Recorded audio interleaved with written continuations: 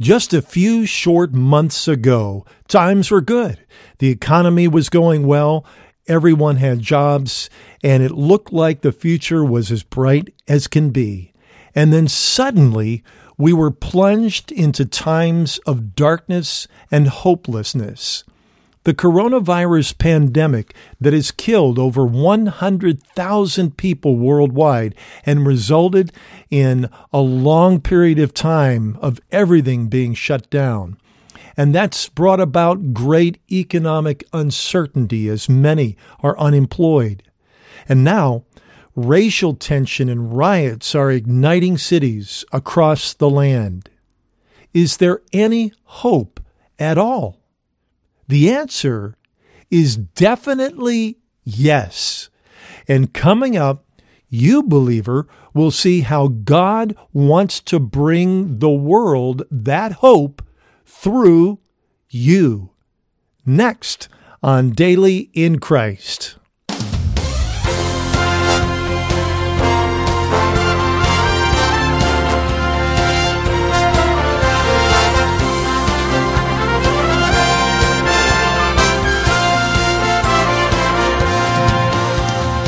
Welcome once again to the Daily in Christ podcast. I'm Mark Van Oos. We are in the midst of an extremely powerful series called More Than Conquerors in the Darkest of Times. And the main point of our study is centered around powerful verses in Romans chapter 8, beginning in verse 15 and going all the way through to verse 39. As I mentioned in our previous episode, God used this chapter, all of Romans 8, in an extremely powerful way in my own life when I was going through my deep, dark crisis. And there was much that God taught me through that. I memorized all of Romans chapter 8, and that has had a profound impact on my life, not only in that darkest of crises, but also ever since then. And what the Lord taught me through that is what is informing this series that God has led me to share in this particular time.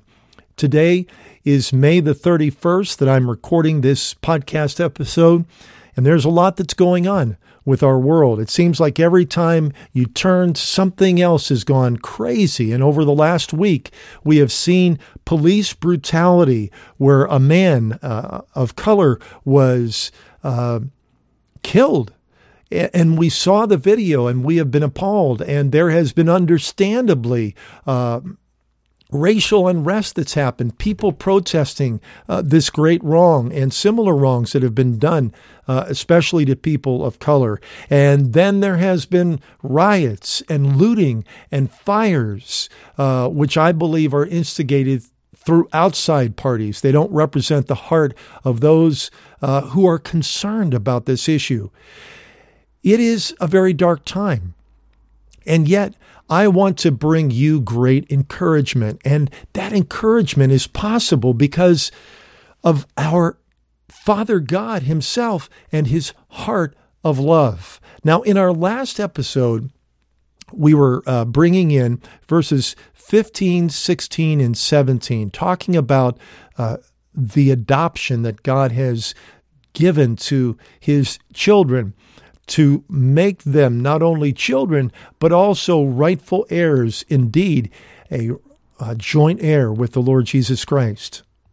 And since that episode, and in preparing for today's episode, I really felt like it was important to provide more biblical depth in this concept of adoption.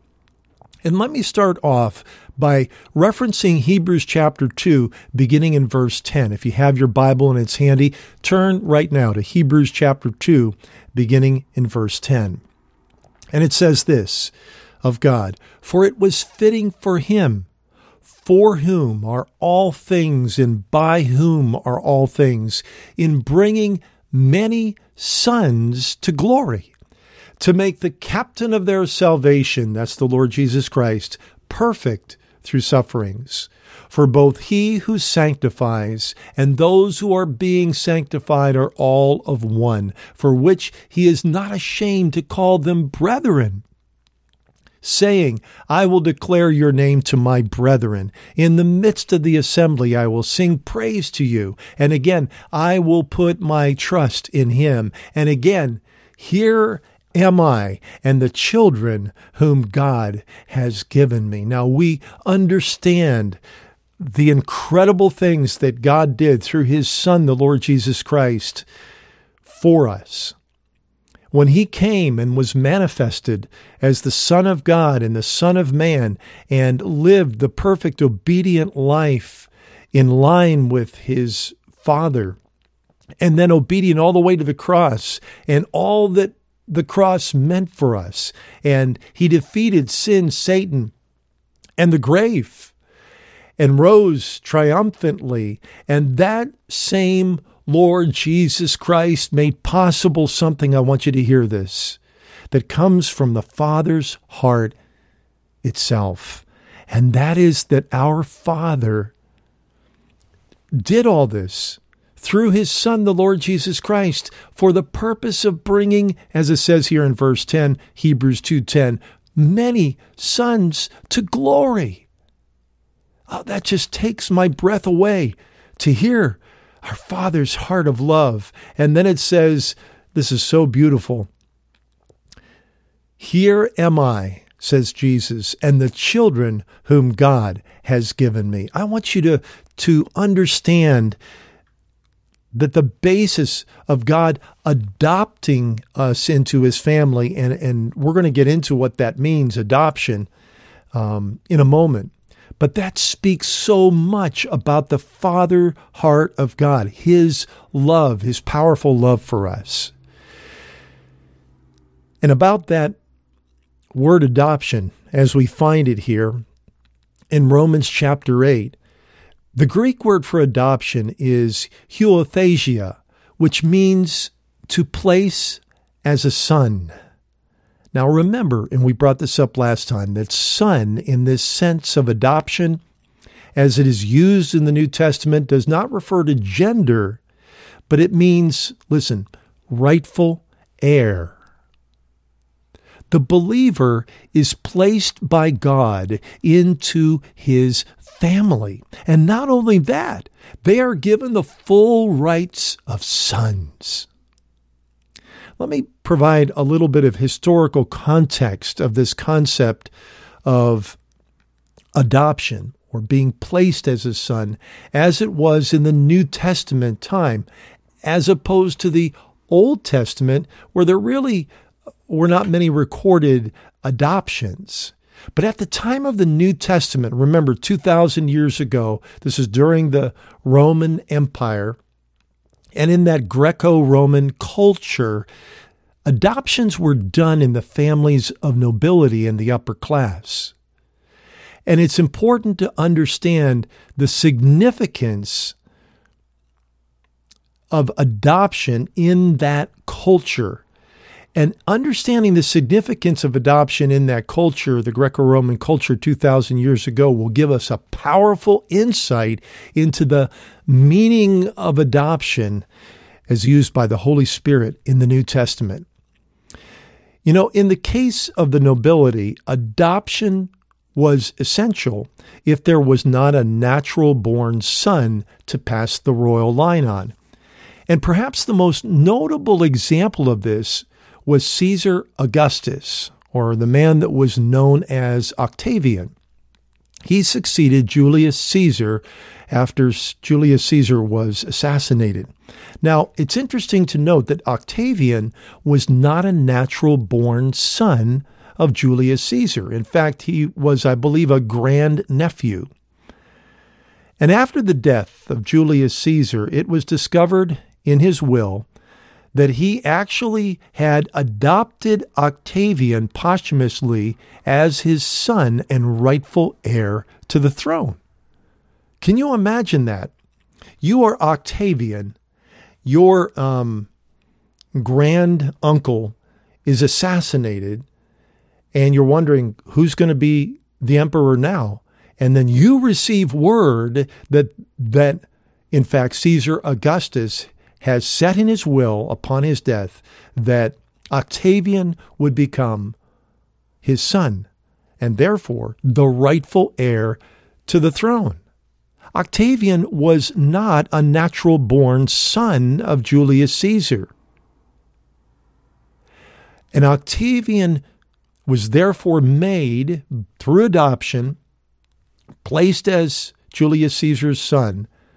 He was therefore the rightful heir to the throne, and he became emperor. In fact, he was known as Augustus Caesar, who was the Caesar at the time of the birth of the Lord Jesus Christ. He became Augustus Caesar because he was adopted as legal heir by Julius Caesar. One commentator has observed this. He says, yet the act of adoption superseded Caesar's own bloodline. Hence, New Testament historian Robert Lewis states that there could be no higher claim than to have been adopted by the ruler of Rome. Can you imagine that? See, I'm bringing this up because this tells us in this historical context of adoption, the power of what God means for you, believer, being adopted into his family as a rightful heir. We are redeemed by God from being slaves to Satan, sin, and self, and we are adopted as full rightful heirs, even joint heirs with King Jesus, Romans 8:17. Why? Because Father God has adopted us. He's placed you, believer, and me as sons and rightful heirs into his royal family. That is such love. That is such amazing love. This is the great love of our Father. We who are so undeserving, in fact, the only thing we deserve is damnation, curse, and hell. We have been redeemed by nothing less than the precious blood of God's only Son, the Lord Jesus Christ. And Father God himself has adopted us as sons and rightful heirs into God's royal family. Look at what it says in Revelation chapter 5, verses 9 through 10. And they sang a new song, saying, "You are worthy to take the scroll and to open its seals, for you were slain and have redeemed us to God by your blood, out of every tribe and tongue and people and nation, and," listen, "have made us kings and priests to our God, and we shall reign on the earth."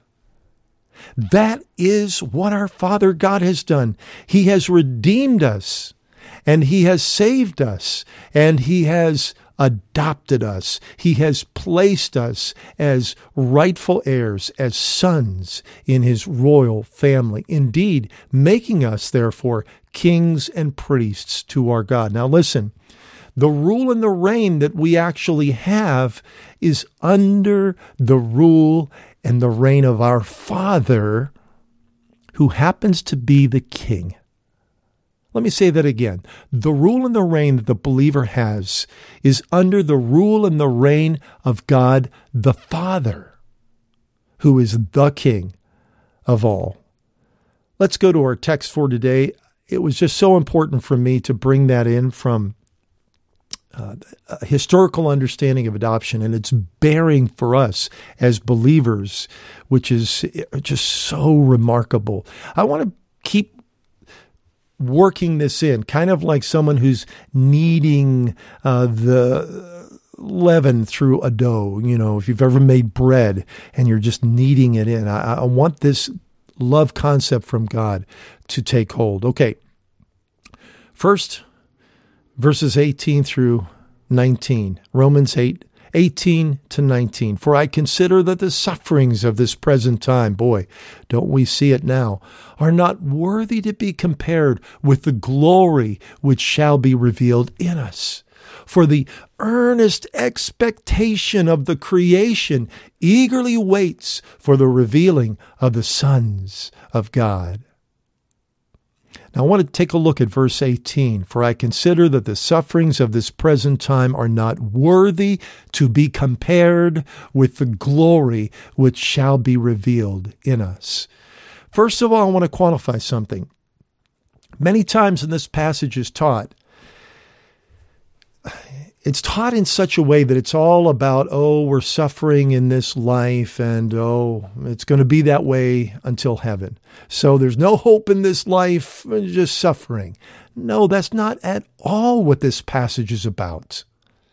You are not doomed to suffer here in this life and then have to wait for heaven for things to get better. Now, don't get me wrong. Heaven will be amazing. It will be incredible. But look at the context of this verse.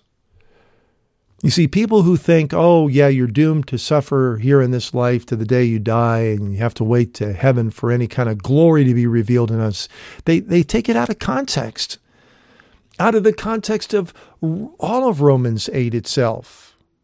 And in fact, all of the book of Romans, chapter 1, all the way through to this point in Romans chapter 8. Listen, there is a great danger when we pluck Scripture out of context to proof text what we want it to say, instead of being very careful to convey what God is saying. You see, this passage, and I'm going to say this a lot in today's episode because we need to hear it. This passage is all about, listen, our loving Heavenly Father's great plan to reveal His glory through His sons. Yeah, those adopted ones. And in verse 18, it makes an important contrast that's laid out between, on the one hand, the sufferings of this present time, and boy, aren't we really seeing this? And on the other, the glory which shall be revealed in us. I want you to notice that it says that the glory which shall be revealed in us. You see, the darkness of the sin-ruined creation searches for hope and real light. People across this globe are really searching for hope. They've had every single thing, it seems, in life kicked out from underneath them, the things that they depend on from day to day. I've had friends who've lost their jobs, and they are in a situation of worry and wondering about the future. But I want to let you know that there is a shining hope that God is doing in a dark time like this.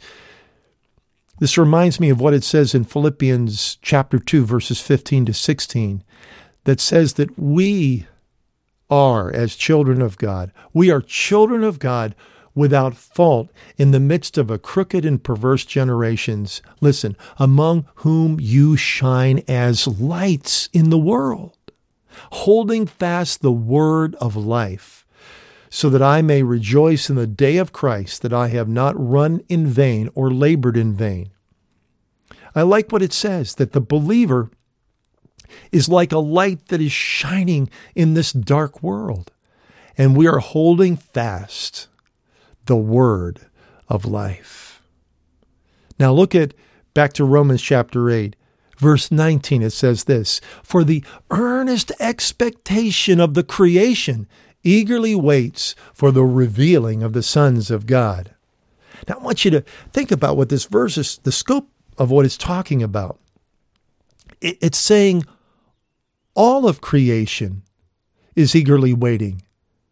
The earth, the animal kingdom, marine life, the birds in the air, human beings all across the planet. In fact, our whole solar system and our galaxy and galaxies beyond, all of creation eagerly waits. And this eagerly waits is actually one Greek word. Ellicott, in his commentary, says that this is a very striking word. It means literally a straining forward with outstretched head, just as we might imagine the crowds outside a racecourse straining over the ropes to catch a sight of the runners, an eager, intent expectation. Imagine that. All of creation is straining to see something. What is it that they're straining and reaching to see? It says right here in verse 19, the revealing of the sons of God. Listen, friend, they are waiting for you, believer, and me. You might say, how can this be? Again, verse 18 speaks of the glory which shall be revealed in us. What is this glory that is revealed in us? 2 Corinthians 4:6 says this, for it is God who commanded light to shine out of darkness. Now, do you hear the pattern? Light shining out of darkness. And that's, God did that at the beginning in the creation, didn't he? There was darkness, and he said, let there be light. He commanded light to come forward. For it is the God who commanded light to shine out of darkness, who, listen, has shone in our hearts to give the light of the knowledge of the glory of God in the face of Jesus Christ. In fact, the whole context of 2 Corinthians chapter 4 is talking about us. We're like earthen vessels that have this treasure within, which is the glory of God. The glory is Jesus Christ himself. He's living inside of you, believer. God has commanded light to shine out of darkness, who has shone in our hearts to give the light of the knowledge of the glory of God in the face of Jesus Christ. This knowledge that's spoken of here is not a mere know-about kind of knowing, but it is an intimate, personal knowing of the glory of God in the face of Jesus Christ. Man, I'm starting to get excited about this. You see, it is God himself indwelling the believer, living inside of you, believer, and God himself manifesting his glory through us. Imagine that. The eternal God manifesting his glory through you, through me. That's what Father God did when his Son, the Lord Jesus Christ, walked the earth 2,000 years ago. Frail humanity on the outside, but God the Father dwelling on the inside. And what happened? The glory of God was manifested. Jesus taught with power and revelation ability. He healed the sick. He cast out demons. He proclaimed the year of the Lord's favor. He raised the dead. Jesus said, and I'm just thinking now, he said, because I go to the Father, these works you shall do, even greater. This is the glory of God, manifesting his glory through us. Wow, that's amazing. Hallelujah. And you see, Romans 8:19 says, the whole creation is eagerly waiting to see that in you. This is not for some way off future, because there is a hurting, broken creation right now that doesn't exist in heaven. How do we know that this isn't speaking of something way off in the future? We know it because of context. Look at the next verses, starting in verse 20, Romans chapter 8, verse 20. For the creation was subjected to futility, not willingly, but because of him who subjected it in hope. Stop the presses. Don't miss this. Watch this carefully. It will explain a lot of why things are so frustrating in this world. You see, it says here that the creation was subjected to futility. Now, you notice it says the creation was subjected. The creation didn't do this necessarily to itself. Now, there is a qualification. We'll get into that in a moment. But someone else did this subjecting to futility. Who could it be? Well, I'll give you a clue. Not Satan and not the sinner. First, let's look at this concept of futility. It says that the creation was subjected to futility. And the Greek word, which is here translated futility, means vanity, futility, worthlessness. Now, the Amplified Bible renders verse 20 in a way that I think really helps us to understand. For the creation, nature, was subjected to frailty, to futility, condemned to frustration, not because of some intentional fault on its part, but by the will of him who subjected it, yet with the hope. Now, I want you to think about our world for a moment. So many things are broken. Relationships, sickness, disease like this COVID-19, wars and conflicts. And we're seeing again racial inequity and unrest. I've actually in my own life lived through three large-scale times of racial inequity and unrest. Back in 1968, there were riots all across the nation. And then in the early 90s, you remember the Rodney King beating and the protests that were going on all around, and then there were looters and fires and so forth that were going on in the Watts area of Los Angeles. And then in our day, there is also broken things like environmental problems, educational problems, poverty. You see, the world is broken and groaning. But the reason why that's happening is because the world, and when I speak of the world, I don't necessarily mean like the created world, but the world system. The world leaves God out of the picture and instead turns to man for help. Now, that's a pretty flimsy basis for help, not turning to God, turning to man. And when that happens, when we turn to man for help instead of God, man fails and fails and fails. Futility, frailty, condemned to frustration. And you know, in the United States, we're in another presidential election year. And again, there are the big promises and people are putting all their hope in a politician to be able to solve the problems. But our hope is not in a politician or other leader who will eventually fail us because they're mere flesh. No. Romans chapter 8, verse 20 says, the creation was subjected to futility. Someone else did it. And that someone else who subjected the creation to futility is none other than God. Now, I want you to understand, not that God is in the futility business, but remember, again, context, going back to the beginning of the book of Romans, 1:18 through 25, where it says that the wrath of God is revealed from heaven against all ungodliness and unrighteousness of men.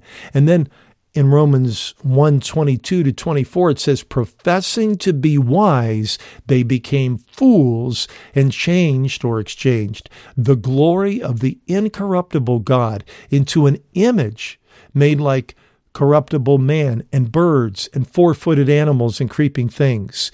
Therefore, verse 24, God also gave them up to uncleanness.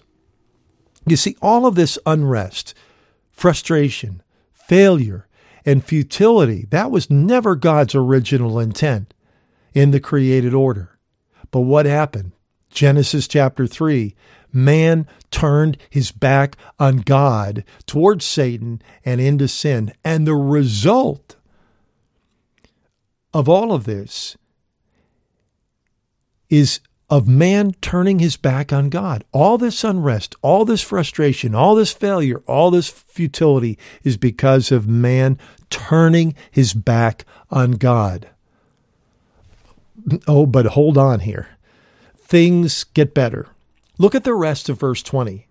The creation was subjected to futility, not willingly, but because of him who subjected it in hope. Now, wait a minute.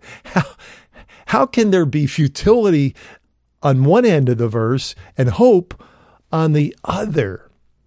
Well, I'm telling you, this speaks so much about the incredible love of God. Just like it says in Ephesians 2:4, where it says, "But God, who is rich in mercy, because of his great love with which he loved us, even when we were dead in trespasses and sins, made us alive together with Christ. By grace you have been saved." You see, friends, it's all a grand setup. God is the one who subjected us to this futility because of our sin and wrong. But he did it, listen, in hope. What? Hope? Out of futility? Yes. And here it comes, verse 21. "Because the creation itself also will be delivered from the bondage of corruption into the glorious liberty of the children of God." Did you hear that? All of this futility is because God means to bring hope to the hopeless mess of this world by delivering the whole creation from the bondage of corruption into glorious liberty, the glorious liberty, listen, of the children of God. That's you, believer. Remember verse 19, where it says that the whole creation eagerly waits for the revealing of the sons of God. That is why they are waiting. And ultimately, the glory of the Lord Jesus Christ living and manifesting through us to the broken, dark world is the answer. As always, Jesus is the answer. But how can they see Jesus? They see him in and through you, believer. The answer to every single problem in the universe is one: the Lord Jesus Christ. And the way that God the Father has meant for that to happen, that the broken creation sees his glory, is through you. Through his adopted Son. What an incredible destiny. What an incredible and noble calling. We are God's ambassadors, 2 Corinthians 5:18. We are the light of the world and his city on a hill, Matthew chapter 5. We are the light of the knowledge of the glory of God in the face of Jesus Christ, 2 Corinthians 4:5. So you see, God has adopted us into his family in love. He has blessed us with a rich inheritance. Not only that, but Father God has given us the great privilege to be about his business in the world. And that's what's known as the Great Commission, to go into all the world, preach the gospel, make disciples, and listen, manifest his glory to the world. Oh, my dear friend, this just thrills my heart. I want you to understand, again, what I said the last time. Be very careful when you hear these glorious truths. It's easy to disregard them because we'll look at ourselves after the natural, carnally, and say, how can that possibly be? Instead of who God made you and I as new creations in Christ. Remember what it says in 2 Corinthians 5:17. Therefore, if anyone is in Christ, he or she is a new creature. Old things have passed away. Behold, all things have become new. You and I are brand new. Our destiny has totally changed. But look, God didn't save you and just give you a ticket to heaven. Thank God for heaven. Man, I'm looking forward to heaven. But God has something he means to do through you right now. in the midst of the darkness. Yes, even in the midst of unemployment or whatever you're going through, whatever crisis, whether it be the current crisis we're going through now, or maybe you're hearing this message years from now and you're going through some personal crisis. God is loving you, calling you, and saying, my son, my daughter, I mean to manifest my glory through you. The world is dark, but you have been made light for the world. Let's take some time and pray. Father, it all goes back to you. It goes back to your amazing heart of goodness and love and righteousness. Lord, this broken world, even our own brokenness, seems so big, but they're not bigger than you are, Lord. You are infinitely above and beyond it all. And I'm so grateful for that, Father. Thank you for your powerful love that has met us in the depths of sin, self, and Satan, and already provided through the Lord Jesus Christ 2,000 years ago redemption, salvation, deliverance, transformed from those who are of the kingdom of darkness into the kingdom of light. Made new creations, ambassadors, children of God, rightful heirs, joint heirs with the Lord Jesus Christ as adopted sons. Thank you, Father. Thank you, thank you, thank you for reaching us where we are. Thank you for transforming us. Thank you for dignifying us, Lord, for giving us a noble life and noble calling. I give you praise and honor, Lord. I pray that by the Holy Spirit you would take the word that we have shared today and bring deeper revelation in our hearts of your heart of love and your great plan that you have to manifest your glory through the sons of God to a broken, hurting creation. And we promise to give you the praise in Jesus' name. Amen. I want to underscore what I said the last episode. Two things. Number one, now is the time for the body of Christ to rise up. This morning, our church, we just have a small church in State College, Pennsylvania. After weeks, months of this lockdown, finally we're able to get together again. And I'll tell you, it was very special. Of course, we were very careful, but it was so fitting that the day that we would regather would be Pentecost Sunday.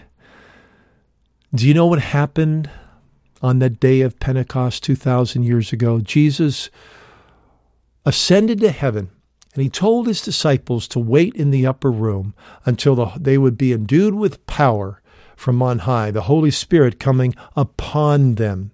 And that would equip and empower them to go out and fulfill the Great Commission, to go into all the world, preach the gospel to every creature, and make disciples. And we know what happened. But do you remember that right before the Holy Spirit coming on that incredible day of Pentecost, they were together in the upper room? This really touches my heart. And I thought about this. I shared this with our church this morning, that just like us, we're together. And God did not call the believer to hunker down. God has called his church to stand together and to go into all the world. And here in our episode today, as we've studied in Romans chapter 8, 19 through 22, we see that God means to manifest his glory in and out through us to this dark world. I want you to be encouraged, dear friend. I remind you, turn off the world's noise through especially the news and turn on the Word of God. Amp it up. I know that God has put in me just a strong, passionate message, and I hope you hear the passion today to the body of Christ. There is hope. And you know that hope. You know the one who is our hope. And the beauty of it all is he's adopted us, brought us into his family to bring this manifestation of his glory to a creation that is so eagerly waiting for the revealing of the sons of God. And dear friend, also let others know about this series that we are in right now. More than conquerors in the darkest of times. Let them know they can hear it in the Daily in Christ podcast. More information about our ministry, about this podcast. In fact, all of the podcast episodes are available for listening in download form at our website, dailyInChrist.org. The Daily in Christ podcast is available in all of the major podcasting platforms, Apple Podcasting, Google Podcasts, also Stitcher, Spotify, TuneIn Radio, and if I can find some other platforms, I'll go ahead and get them available there too. So it's available to you without charge. Let them know about the real hope that we have in the Lord Jesus Christ. And a good help for you to do that is to direct them to this podcast, and particularly this episode. Thank you, dear friend, for taking the interest and the time to orient your heart toward God, to look to God in hope. That's why you've decided to get this podcast today, to listen in, to learn. And my prayer is that you have been encouraged and equipped for such a time as this. Dear friend, I'm Mark Van Oos, reminding you once again of what it says in Psalm 34, verse 8. Oh, taste and see that the Lord is good. Blessed is the man who trusts in him.